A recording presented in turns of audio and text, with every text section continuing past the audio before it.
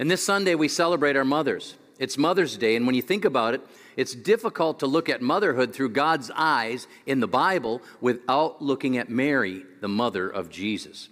Is there any other woman in history whose role is better defined as that of a mother than Mary? Jesus could have come to the earth as a full-grown man. God didn't need anyone else's help to pull this off, especially he didn't need the womb of a peasant woman, and yet God chose this path. This momentous decision speaks loudly and clearly to the importance that God places upon motherhood. Moms are vitally important in this world, not only in bringing life into the world, sustaining life and nurturing life, but also in developing well-adjusted human beings and disciples of the Lord Jesus Christ. In Jesus Christ, we see the very experience of being born and cared for his entire life by his mother, Mary. Now, I've been told by those who have visited and vacationed in Italy that a person can find a church dedicated to Mary, Jesus' mother, in virtually every town. Not to mention numerous statues and icons as well. And Mary is revered for many reasons. And at the very forefront was her labor in the stable in Bethlehem for the birth of Jesus. Now, during the Middle Ages, artists and church leaders celebrated Mary as the mother of the Savior. Theotokos in Latin, the mother of God. And some even went as far as to crown her Queen of Heaven. Unfortunately, the veneration of Mary to godlike status, to be worshipped, has caused many Protestants to completely set her aside, other than at Christmas time or during the Advent season. And how often do we ever hear sermons in which Mary is portrayed favorably or at all? In our passion for a Christ-centered faith, have we, while rejecting these incorrect doctrines, sacrificed the good of the real Mary? When we look to the Bible, we find a woman that's somewhere between the Queen of Heaven and a simple peasant girl. For the record, you should know that Mary is the fourth most mentioned person in the New Testament, after Jesus himself, Peter, and Paul. Mary is number 4 on that list. And she, more than any other disciple of Jesus, consistently pointed people to her son. Even when she was proved to be wrong on a matter, she was still pointing people to Jesus. Mary, the mother of Jesus, truly lived up to her moniker, the Lord's servant. So let me ask you, do you live up to that moniker? Would others say of you as a person, as a Christian, as a father or a mother, as a grandparent or an employee or as a neighbor, that's the Lord's servant? Now, I'm going to say something right now that might ruffle a few feathers here on Mother's Day. Motherhood is an ordinary thing. Too often in our defense of motherhood, in our mixed up world that's trying to destroy all kinds of traditional family values and responsibilities, we in response to this try and portray motherhood as this awesome and amazing, remarkable, incredible thing in the world. And it is true that a mother sharing a placenta with her child that passes not only nourishment to the child, but much needed oxygen, also sends cells back and forth that can actually heal both parties, and particularly the mother as she goes through the process of childbirth. This is truly amazing. And it's also amazing the imprinting that can take place through nursing a newborn child and an infant. Yet being a mom also means a lot of sleepless nights. Middle of the night feedings, colicky children, the constant diaper changes, bathing, and all the messes that children make, and teaching the basic ADL skills of life, activities of daily living like eating and potty training. And 2 of our daughters right now are potty training their youngest children that they have. And in one of those situations, one of the young children decided on their own to take care of their number 2 business unbeknownst to mom. And so went into the bathroom and did what, thought they could do on their own. And of course, can you imagine the mess that transpired?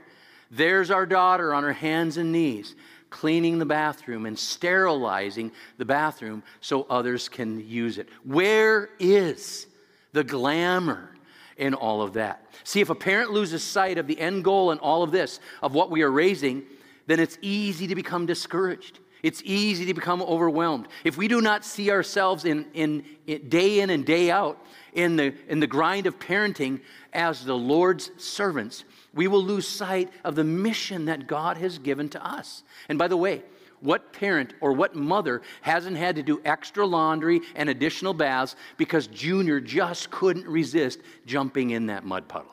Okay? Just one simple thing. Don't jump in there and it'll be a lot less work for me. But that's the way it is. Motherhood is not an extraordinary thing. It is very ordinary.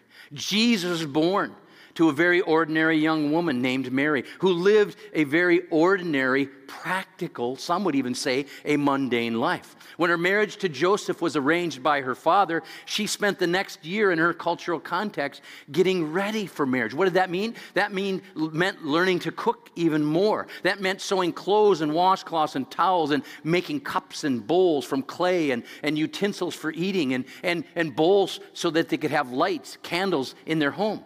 Joseph, meanwhile, spent his time building a home and along with the furniture that they would need to occupy their home. All very ordinary things in that culture.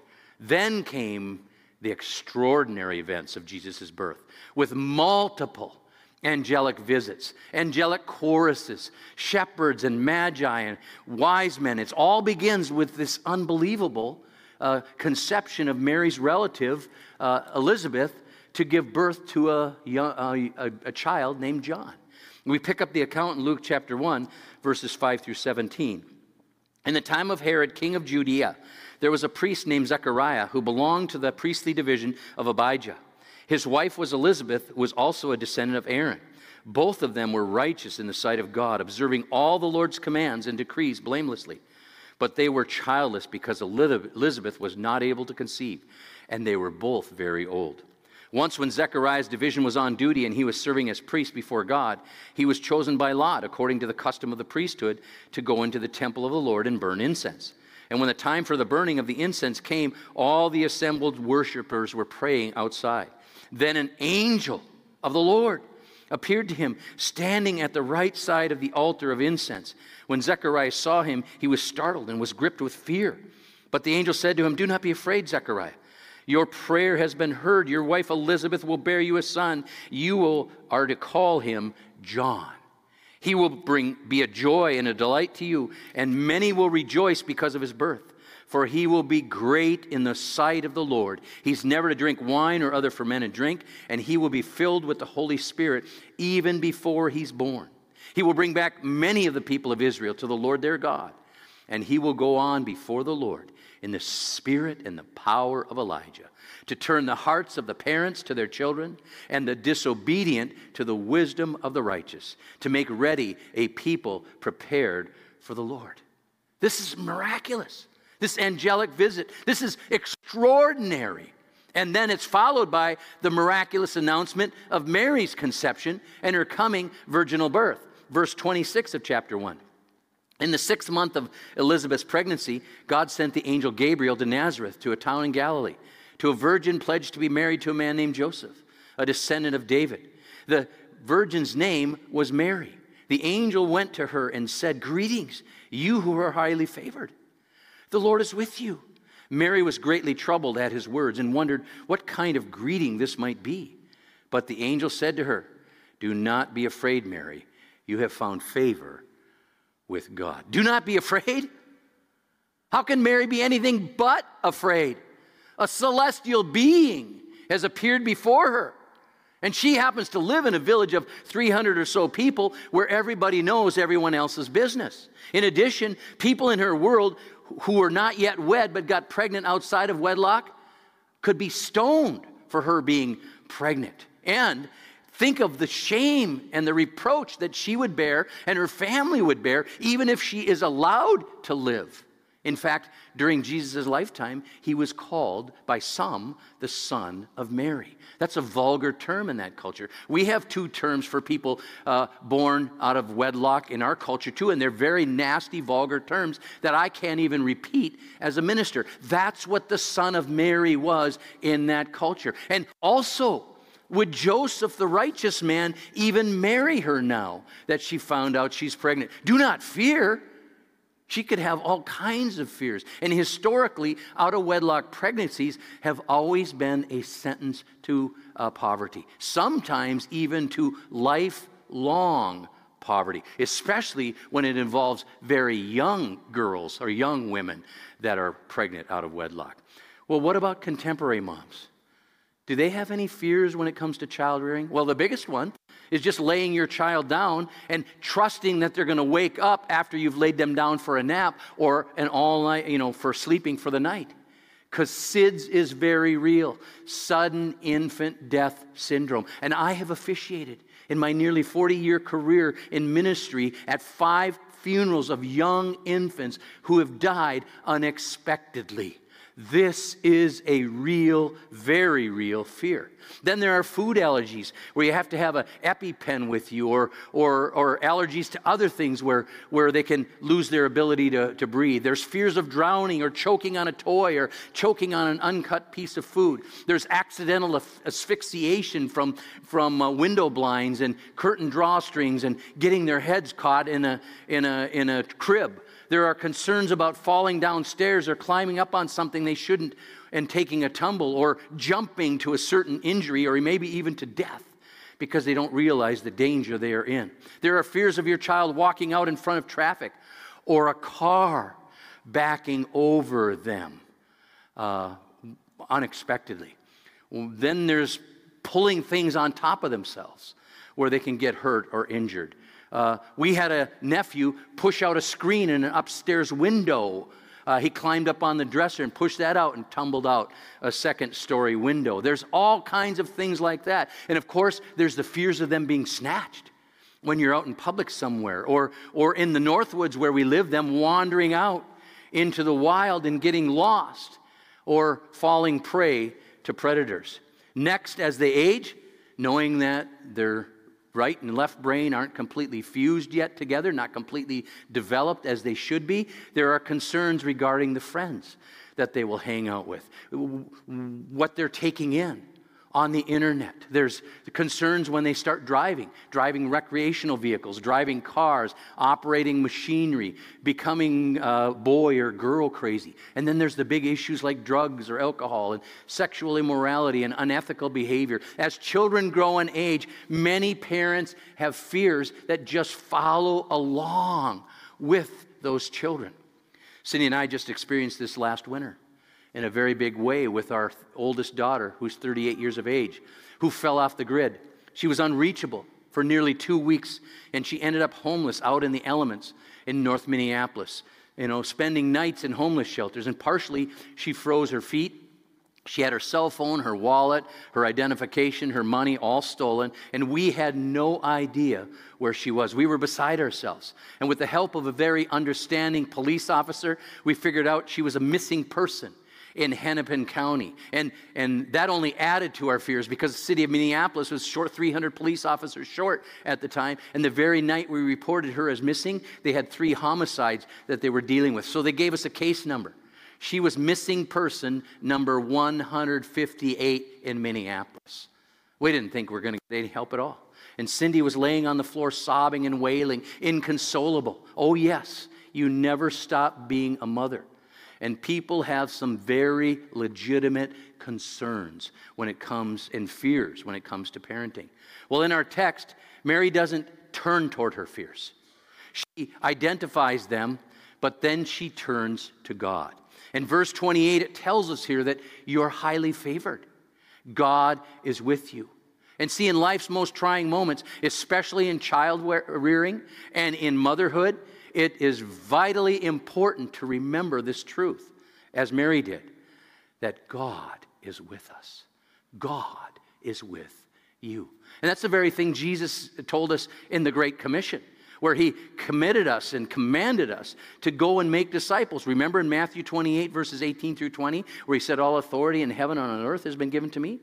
Go therefore and make disciples of all the nations, baptizing them in the name of the Father, the Son, and the Holy Spirit, and teaching them to observe all that I have commanded you.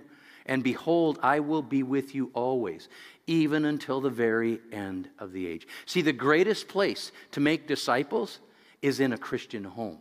to make learners and followers of the Lord Jesus Christ. That's at home. That's the best place to do that. And what did our Lord say to us, his final concluding remarks in this great mandate to go out and make disciples? Yes, we need to make them in the church. We need to make them out there in the world, but we need to do that in the home. And the commandment there is followed up with, behold, I am with you always, even until the very end of the age. We need to cling to this truth. And the problem with fear is it's always afraid of the future. What is going to happen to us? What will happen to our loved ones? Are there going to be diseases? Is there going to be death? Are there going to be losses of income? Is there going to be some kind of suffering or hardships? Are there going to be other losses? Will we experience rejection?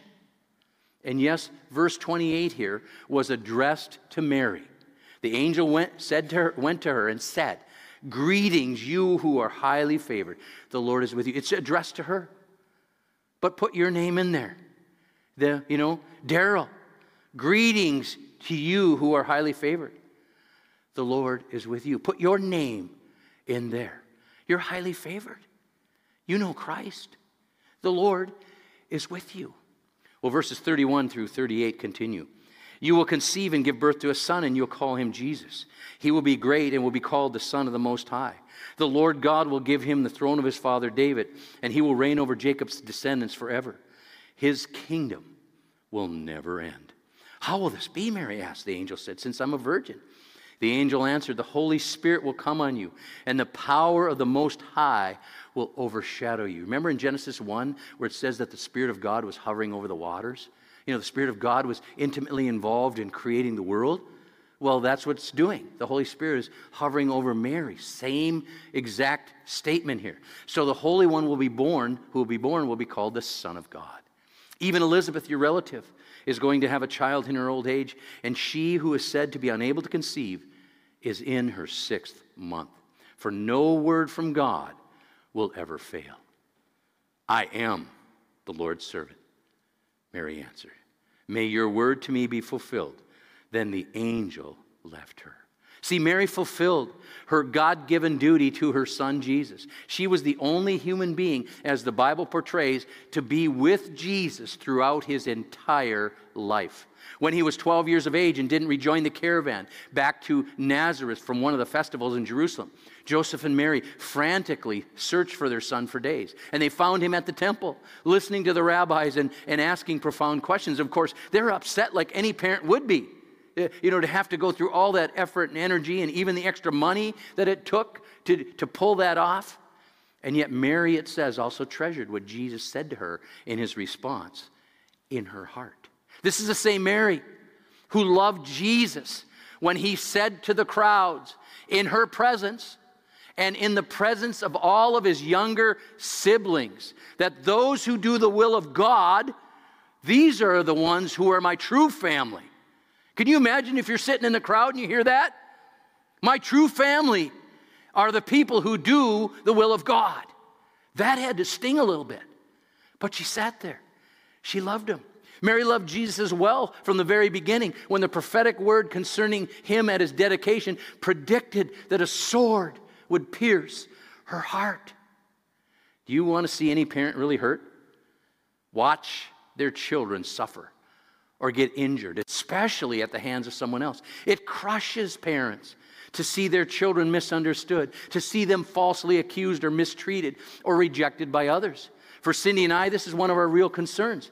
For 2 of our children who are in ministry right now, and for a potential 3rd one who may be entering ministry in the future, to know that people will say false things about them, that people will mistreat them, that they will be understood, and even experience rejection as part and parcel of the modern territory now called ministry. With the onset of social media, these jabs can be easily delivered for the whole world to see. And those in ministry are bigger targets than ever right now because of the internet. As parents, Cindy and I would like to protect our children from that. And ultimately our grandchildren who could be injured as well from all of that. But we can't. But we know that God will see them through. And think about this for a moment. For Jesus to fulfill his mission on earth, it meant that he had to be crucified and be buried in a borrowed tomb And Jesus' mother had to observe all of that. In other words, she had to suffer for Jesus to fulfill his mission. In John chapter 19, verses 25 through 27, we get a glimpse of that. Near the cross of Jesus stood his mother's sister Mary, the wife of Clopas, and Mary Magdalene. When Jesus saw his mother there and the disciple whom he loved standing nearby, which is John, he said to her, "Woman, here is your son." And to the disciple, "Here is your mother." From that time on, this disciple took her into his home. This passage alone shows us just how overwhelming all of this was. Mary, whom God used to announce the birth of the Messiah, was also there at the cross and the resurrection. And God used her to announce to the whole world, including the apostles, that Jesus had risen from the dead. Not to mention, she was there when Jesus ascended into heaven. And when the church was about to launch at Pentecost in Jerusalem, she was there. Look at Acts chapter 1 with me, beginning in verse 12 through verse 15.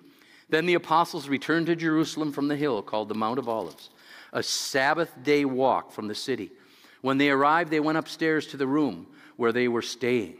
Those present were Peter, John, James, and Andrew, Philip and Thomas, Bartholomew and Matthew, James the son of Alphaeus, and Simon the Zealot, and Judas, son of James. They were all together constantly in prayer, along with the women and Mary, the mother of Jesus, and with his brothers. Mary's words from a mother yet to be in Luke chapter 1 ring out through the centuries, instructionally and as a model for us to follow. I am the Lord's servant. Do you ever say that? Can you say that right now? I hope and I pray so. I am the Lord's servant. Let's pray. God our Father, today all of us want to thank you for our mothers, because we're here today, we're alive, we're in this world, we're living the lives we've lived because you gave us a mother to give birth to us, to nurture us, to raise us, to teach us the activities of daily living, all those essential life skills. And God, some of us may not even have the best moms that there are out there, but we all had a mother. And God, we thank you that you gave us our mothers and that we're here today because of each one of them. And Lord, as we recognize our moms and all the other mothers here, and we recognize, God, how important moms are. And God, you prove that to us in the gifting to the church of Mary and using her to birth our Savior and Lord Jesus. And God, what a model to say that I am the Lord's servant. Do with me whatever you will. Fulfill your word in me, God. And I pray that we can follow that very same example to be people that are serving you wherever you have called us to be, that we can truly be the Lord's servant, and recognizing how important and primary the Christian home is in all of that. We pray this now in Jesus' name. Amen.